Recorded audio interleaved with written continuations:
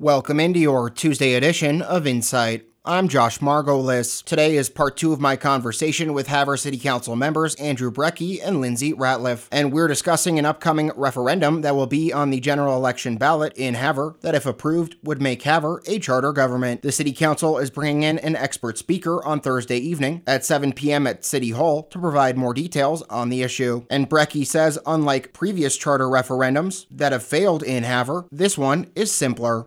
The City of Havre has never actually proposed, either from the study group, study recommendation, or from the council, a raw charter vote. It's always been coupled with other issues, whether it was partisan or nonpartisan elections, or a city manager, or an entire change of the form of our government. And the council, over the time that I was off and even prior, had decided that since the last study review had failed, let's go back to the drawing board and think about the things that are positive. And I would say the charter's the most positive aspect. We never really had too much opposition to the charter. It was the other issues coupled with it, and you were voting on them together. So separating out the charter, I think, is somewhat more positive. As far as the pitfalls of the concerns people have for it, and there really aren't any, because it's a mini constitution. It's just like the U.S. Constitution or the state constitution. Any limitations that you want to have in that document, you write into that document. The state of Montana also has winnowed down over the years since 1972 a number of the taxation issues and various things, saying, look, you don't have the authority to do that.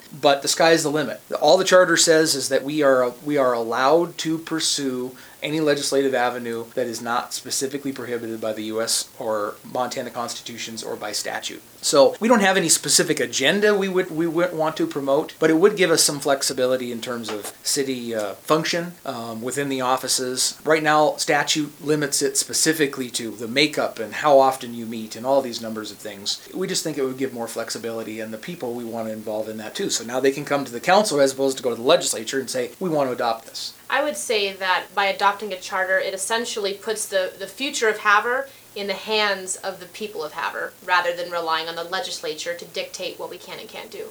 And do you guys have an example of something that you'd like to do if this charter got passed? Of course, there's lots of things that we could do if we had a charter. I'd hate to give us very specific, for fear of making people think that's what we're doing it for, because we're not. But some things that have come up in the past was the vacant property ordinance that wasn't really able to go through because of the limitations we had of not being a charter. There are certain things that other communities have done in terms of setting up a city utility. I don't know if that's in Havre's future, but that's just an option that other cities have done. I don't have any specific concrete ones that we're planning for, but at least there's things that we can explore in the future. And that does it for your Tuesday edition of Insight. For New Media Broadcasters, I'm Josh Margolis.